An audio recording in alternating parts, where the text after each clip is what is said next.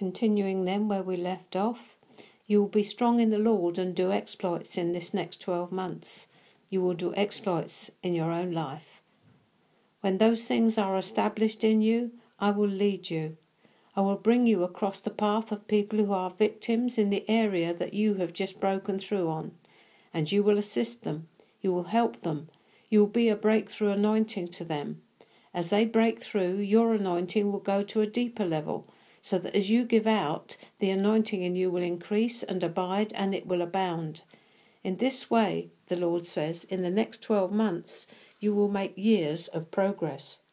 You will become the man and woman you were always supposed to be, and you will come into a place where nothing will overwhelm you.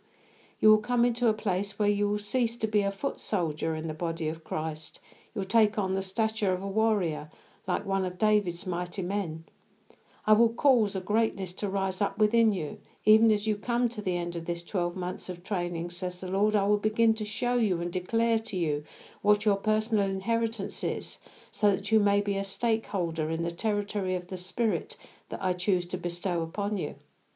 You will come into your ministry, you will come into your anointing, you will come into your place of abundance, you will come into your place of favour and inheritance. You'll begin to get an idea what your assignment is. You will know who you are, you will know your identity, and you will know your inheritance. You'll begin to stand in and trade upon the favour that is present over your life.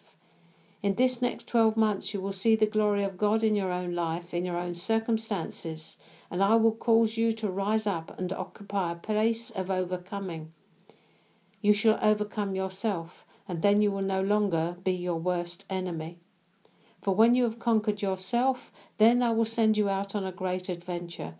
Nothing will overwhelm you, because I will teach you that every obstacle is indeed an opportunity, and every opposition can be laid low.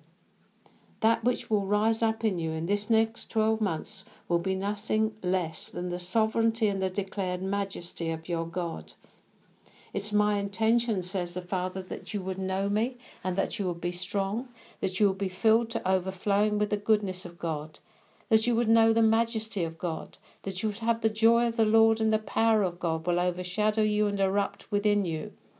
You will no longer be the person you once were, but I will turn you into a different man and a different woman. This next 12 months is for you to discover who I am for you. Is for you to come to a place of trust, a place of peace, a place of rest, and a place of faith. It is for you to discover who I am for you as your Father.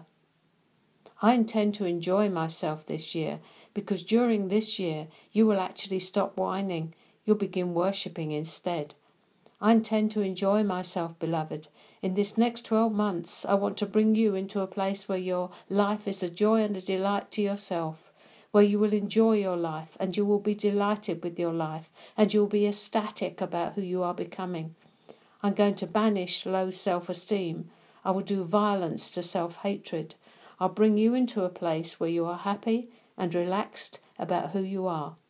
Because when I look at you, I'm happy, I'm relaxed. There you are then.